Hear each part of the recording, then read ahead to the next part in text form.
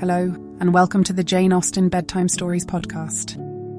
Each episode is a section from a classic, comforting Jane Austen novel with relaxing music to help you fall asleep. If you like the Jane Austen Bedtime Stories podcast, please follow us on Spotify and Apple Podcasts and leave a 5-star rating. If you have comments or suggestions for the Jane Austen Bedtime Stories podcast, please leave a review with your thoughts. There are a few ways to do this.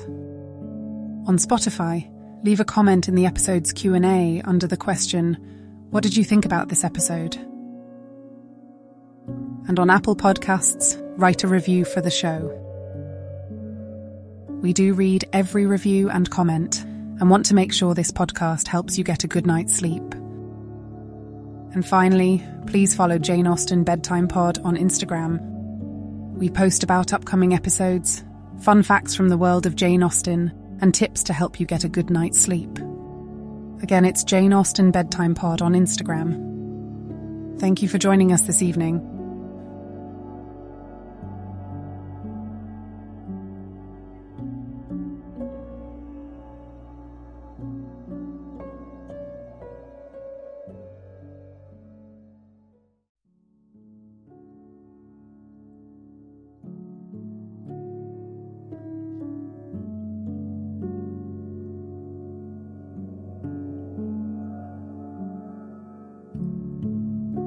Now it's time to relax.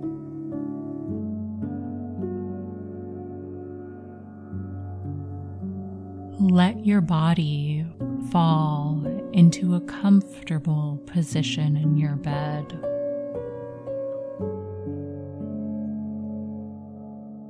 And drift gently into a state of total relaxation with tonight's story.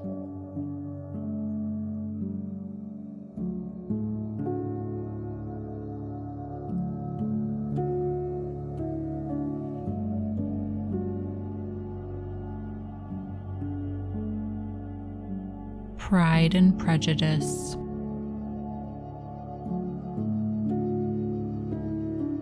Chapter 13.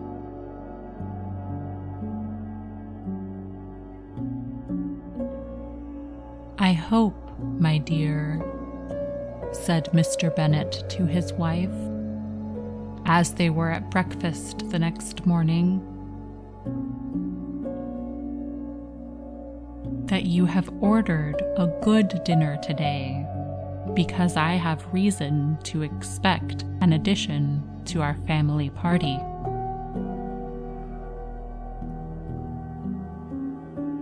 "Who do you mean, my dear?" "I know of nobody that is coming, I am sure, unless Charlotte Lucas should happen to call in. And I hope my dinners are good enough for her. I do not believe she often sees such at home.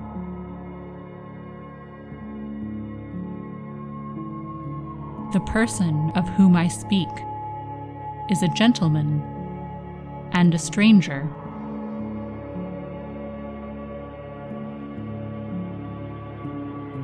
Mrs. Bennet's eyes sparkled.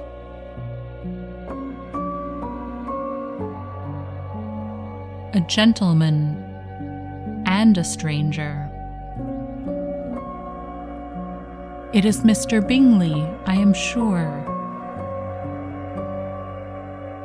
"Well, I am sure I shall be extremely glad to see Mr. Bingley. But, good Lord, how unlucky. There is not a bit of fish to be got today. Lydia, my love, ring the bell. I must speak to Hill this moment."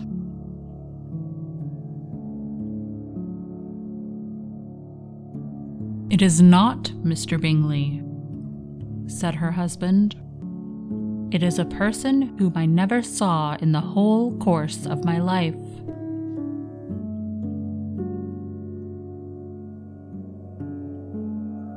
This roused a general astonishment, and he had the pleasure of being eagerly questioned by his wife and his 5 daughters at once.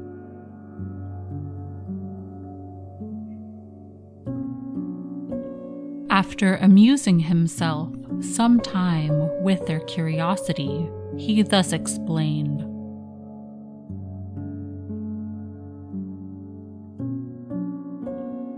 About a month ago, I received this letter, and about a fortnight ago, I answered it, for I thought it a case of some delicacy and requiring early attention.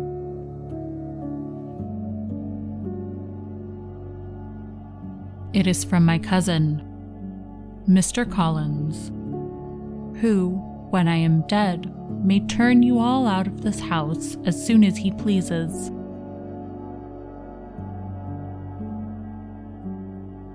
Oh, my dear, cried his wife, I cannot bear to hear that mentioned. Pray do not talk of that odious man. I do think it is the hardest thing in the world that your estate should be entailed away from your own children, and I am sure if I had been you, I should have tried long ago to do something or other about it.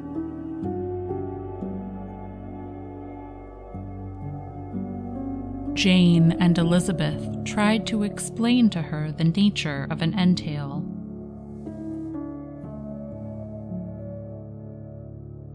They had often attempted to do it before, but it was a subject on which Mrs. Bennet was beyond the reach of reason.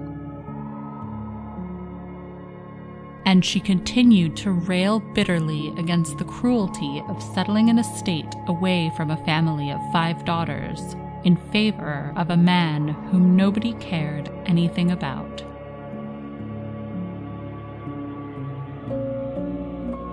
It is certainly a most iniquitous affair, said Mr. Bennet,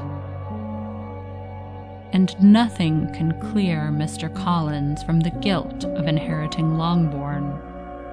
But if you will listen to his letter, you may perhaps be a little softened by his manner of expressing himself.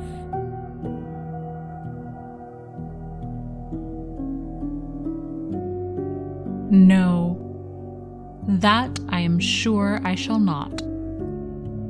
And I think it is very impertinent of him to write to you at all, and very hypocritical. I hate such false friends. Why could he not keep on quarreling with you, as his father did before him?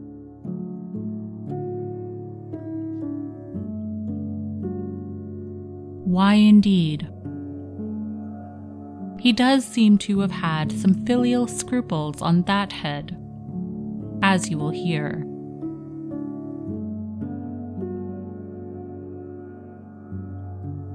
Hunsford, near Westerham, Kent, 15th October. Dear Sir, the disagreement subsisting between yourself and my late honored father always gave me much uneasiness, and since I have had the misfortune to lose him, I have frequently wished to heal the breach, but for some time I was kept back by my own doubts, fearing lest it seem disrespectful to his memory for me to be on good terms with anyone with whom it had always pleased him to be at variance. There, Mrs. Bennet. My mind, however, is now made up on the subject, for, having received ordination at Easter, I have been so fortunate as to be distinguished by the patronage of the Right Honourable Lady Catherine de Bourgh, widow of Sir Louis de Bourgh, whose bounty and beneficence has preferred me to the valuable rectory of this parish, where it shall be my earnest endeavour to demean myself with grateful respect towards her ladyship, and be ever ready to perform those rites and ceremonies which are instituted by the Church of England. As a clergyman, moreover, I feel it my duty to promote and establish the blessing of peace in all families within the reach of my influence. And on these grounds, I flatter myself that my present overtures are highly commendable, and that the circumstance of my being next in the entail of Longbourn estate will be kindly overlooked on your side, and not lead you to reject the offered olive branch. I cannot be otherwise than concerned at being the means of injuring your amiable daughters, and beg leave to apologize for it, as well as to assure you of my readiness to make them every possible amends. But of this hereafter. If you should have no objection to receive me into your house, I propose myself the satisfaction of waiting on you and your family Monday, November 18th, by 4 o'clock, and shall probably trespass on your hospitality till the Saturday se'nnight following, which I can do without any inconvenience, as Lady Catherine is far from objecting to my occasional absence on a Sunday, provided that some other clergyman is engaged to do the duty of the day. I remain, dear sir, with respectful compliments to your lady and daughters, your well-wisher and friend, William Collins.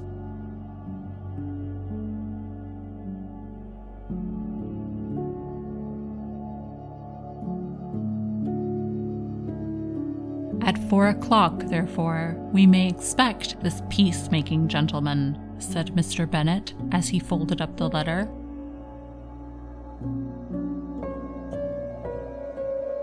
He seems to be a most conscientious and polite young man, upon my word,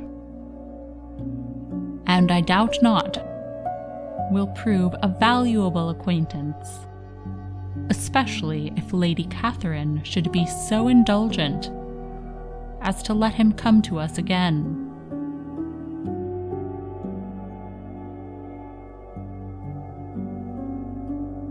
There is some sense in what he says about the girls, however, and if he is disposed to make them any amends, I shall not be the person to discourage him.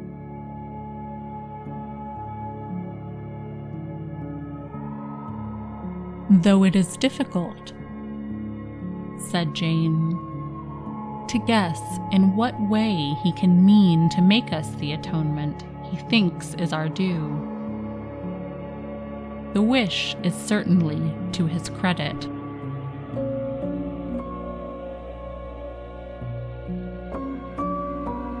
Elizabeth was chiefly struck by his extraordinary deference for Lady Catherine, and his kind intention of christening, marrying, and burying his parishioners whenever it were required.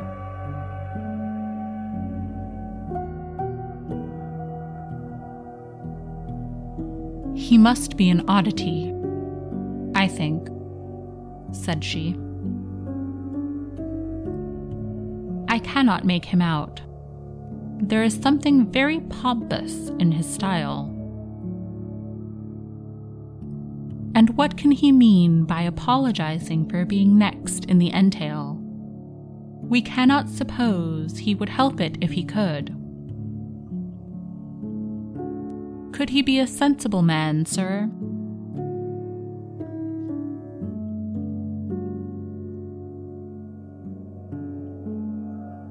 No, my dear, I think not. I have great hopes of finding him quite the reverse. There is a mixture of servility and self-importance in his letter, which promises well. I am impatient to see him.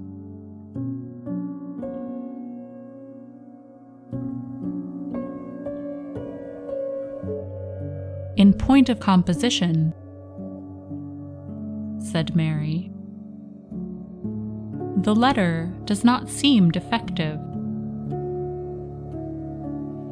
The idea of the olive branch, perhaps, is not wholly new, yet I think it is well expressed.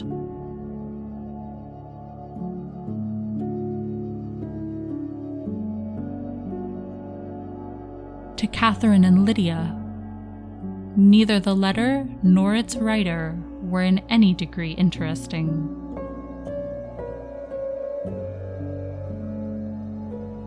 It was next to impossible that their cousin should come in a scarlet coat, and it was now some weeks since they had received pleasure from the society of a man in any other color.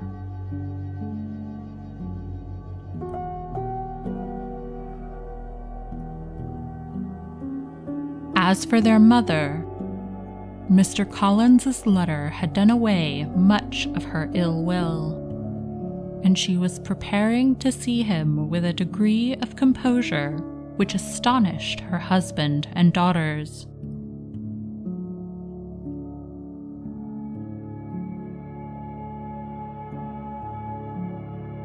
Mr. Collins was punctual to his time, and was received with great politeness by the whole family.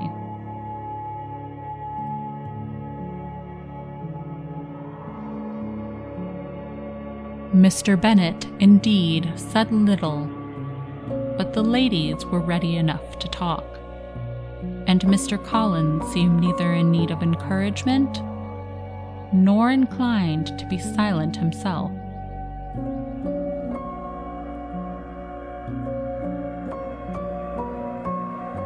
He was a tall, heavy-looking man of 25.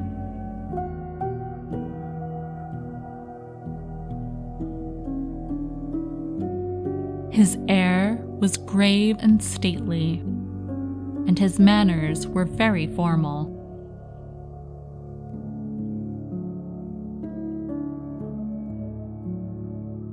He had not been long seated before he complimented Mrs. Bennet on having so fine a family of daughters.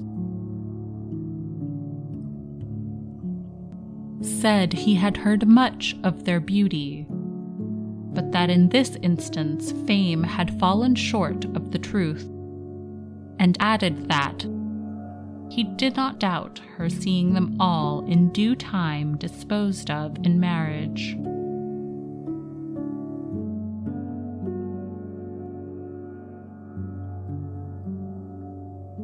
This gallantry was not much to the taste of some of his hearers, but Mrs. Bennet, who quarreled with no compliments, answered most readily.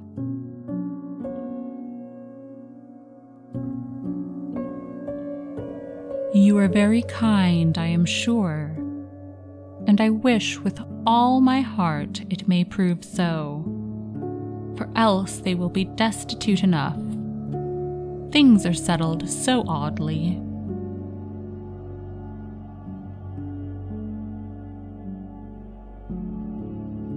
You allude, perhaps, to the entail of this estate.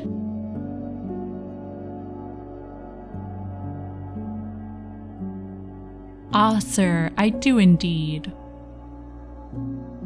It is a grievous affair. unfair to my poor girls, you must confess. Not that I mean to find fault with you, for such things I know are all chance in the world. There is no knowing how estates will go when once they come to be entailed.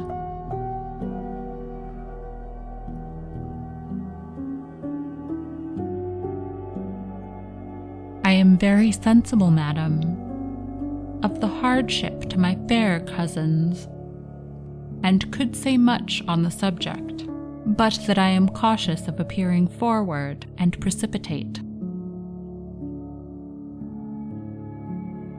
But I can assure the young ladies that I come prepared to admire them. At present, I will not say more, but perhaps when we are better acquainted.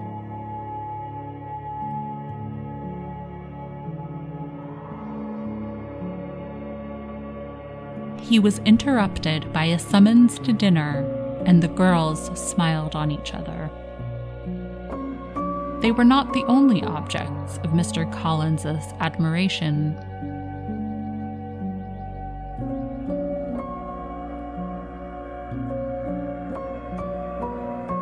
The hall, the dining room, and all its furniture were examined and praised.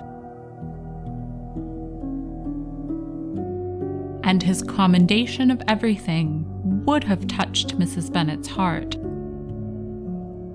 but for the mortifying supposition of his viewing it all as his own future property.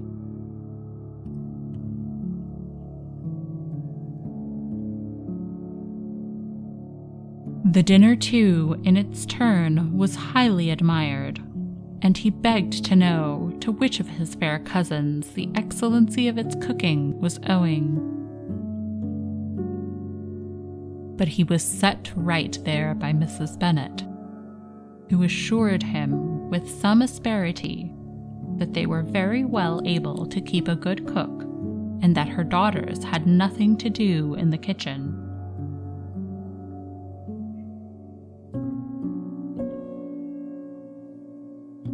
He begged pardon for having displeased her.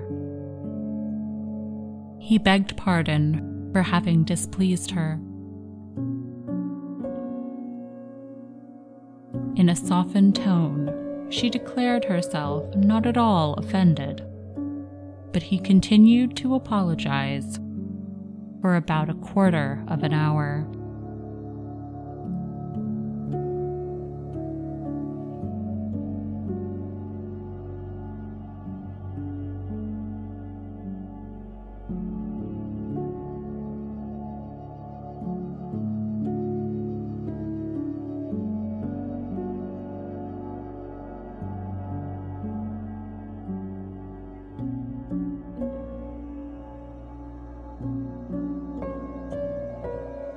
Chapter 14.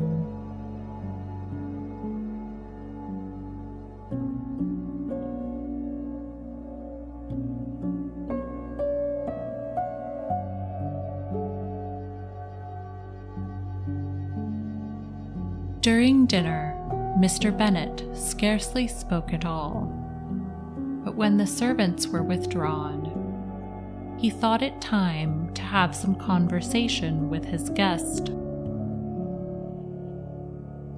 and therefore started a subject in which he expected him to shine, by observing that he seemed very fortunate in his patroness.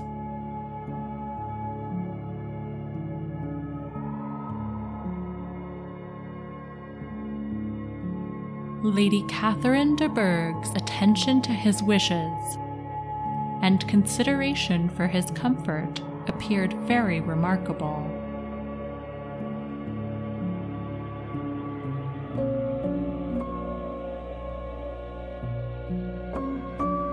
Mr. Bennet could not have chosen better.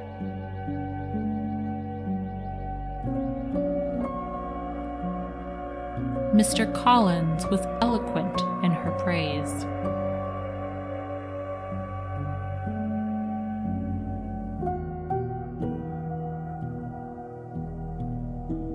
The subject elevated him to more than usual solemnity of manner, and with a most important aspect, he protested that he had never in his life witnessed such behavior in a person of rank, such affability and condescension, as he had himself experienced from Lady Catherine.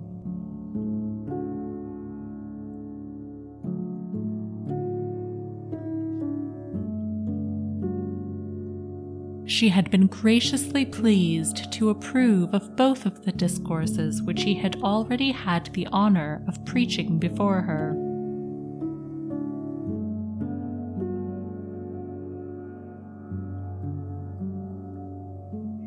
She had also asked him twice to dine at Rosings, and had sent for him only the Saturday before to make up her pool of quadrille in the evening.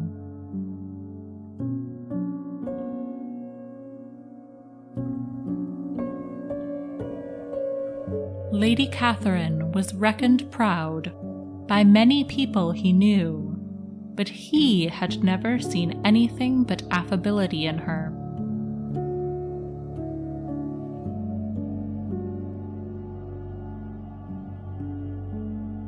She had always spoken to him as she would to any other gentleman.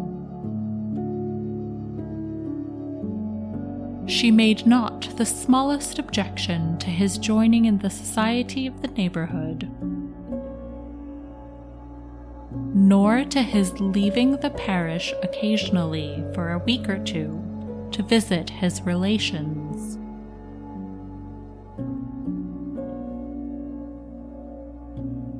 She had even condescended to advise him to marry as soon as he could, provided he chose with discretion, and had once paid him a visit in his humble parsonage, where she had perfectly approved all the alterations he had been making.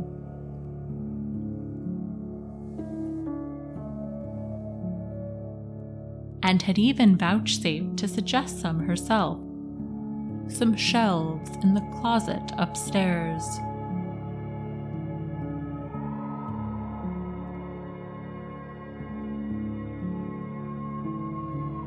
"That is all very proper and civil, I am sure," said Mrs. Bennet, "and I dare say she is a very agreeable woman. It is a pity that great ladies in general are not more like her. Does she live near you, sir?"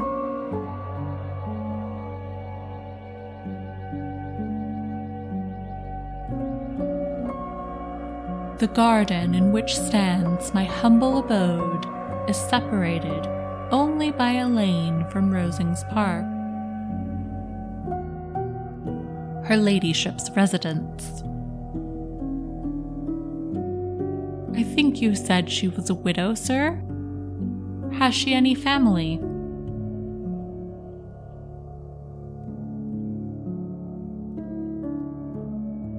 "She has only one daughter, the heiress of Rosings, and of very extensive property."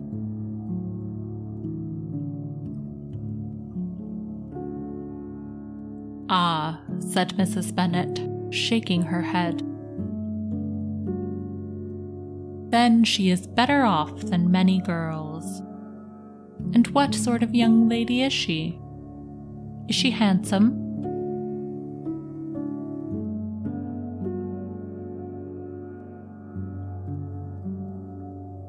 "She is a most charming young lady indeed." Lady Catherine herself says that, in point of beauty, Miss de Bourgh is far superior to the handsomest of her sex, because there is that in her features which marks the young lady of distinguished birth.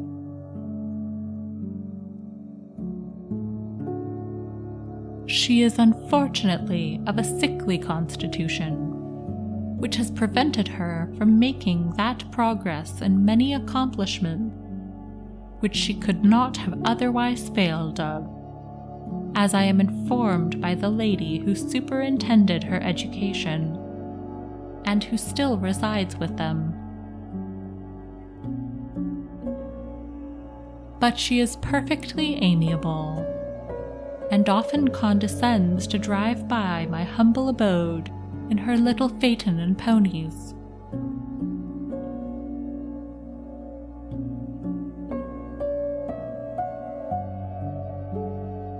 Has she been presented? I do not remember her name among the ladies at court.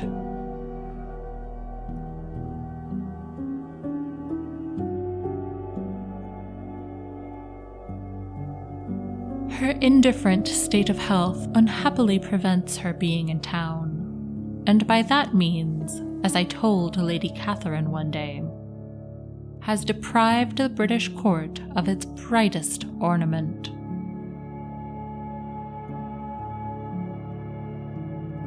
Her ladyship seemed pleased with the idea, and you may imagine that I am happy on every occasion to offer those little delicate compliments which are always acceptable to ladies.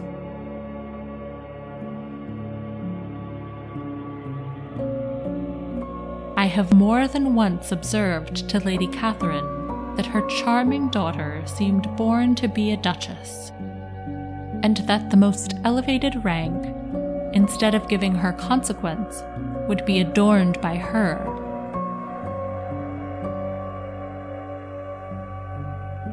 These are the kind of little things which please her ladyship, and it is a sort of attention which I conceive myself particularly bound to pay.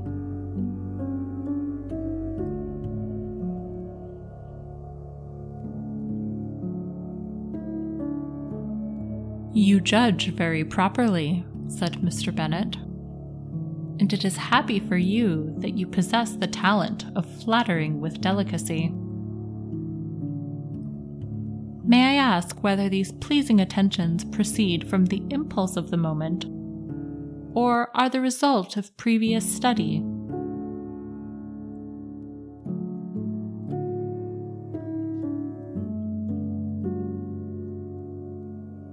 "They arise chiefly from what is passing at the time, and though I sometimes amuse myself with suggesting and arranging such little elegant compliments as may be adapted to ordinary occasions, I always wish to give them as unstudied an air as possible.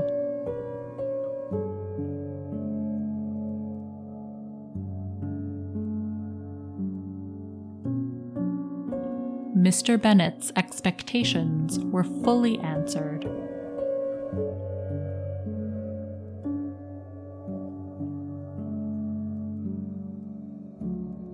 His cousin was as absurd as he had hoped, and he listened to him with the keenest enjoyment, maintaining at the same time the most resolute composure of countenance,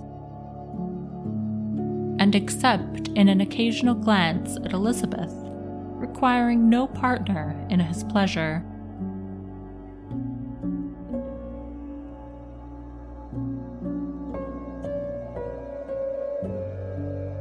By tea time, however, the dose had been enough, and Mr. Bennet was glad to take his guest into the drawing room again, and when tea was over, glad to invite him to read aloud to the ladies.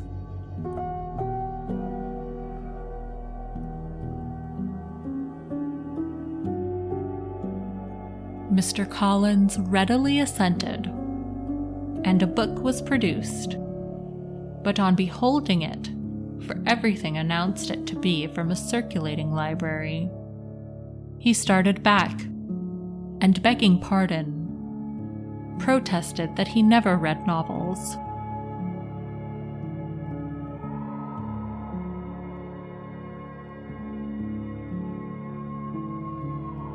Kitty stared at him, and Lydia exclaimed. Other books were produced, and after some deliberation, he chose Fordyce's Sermons.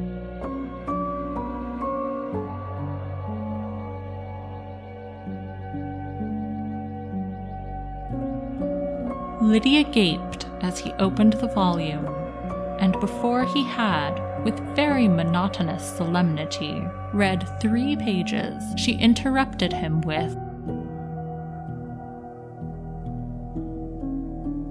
"Do you know, Mamma, that my Uncle Phillips talks of turning away Richard?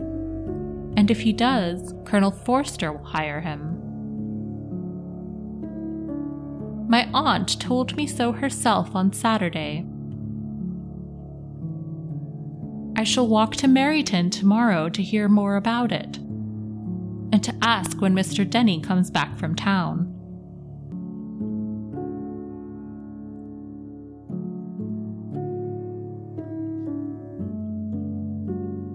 Lydia was bid by her 2 eldest sisters to hold her tongue, but Mr. Collins, much offended, laid aside his book and said,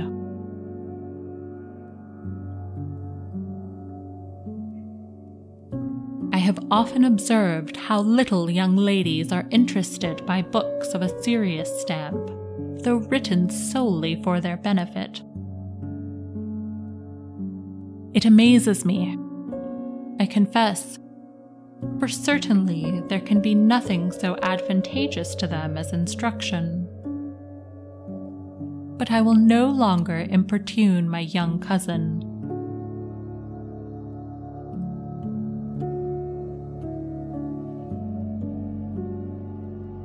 Then, turning to Mr. Bennet, he offered himself as his antagonist at backgammon.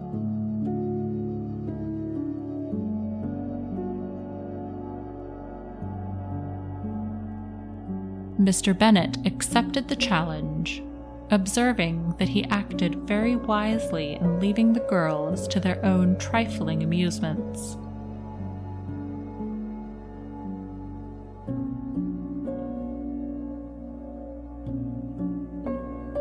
Mrs. Bennet and her daughters apologized most civilly for Lydia's interruption, and promised that it should not occur again, if he would resume his book.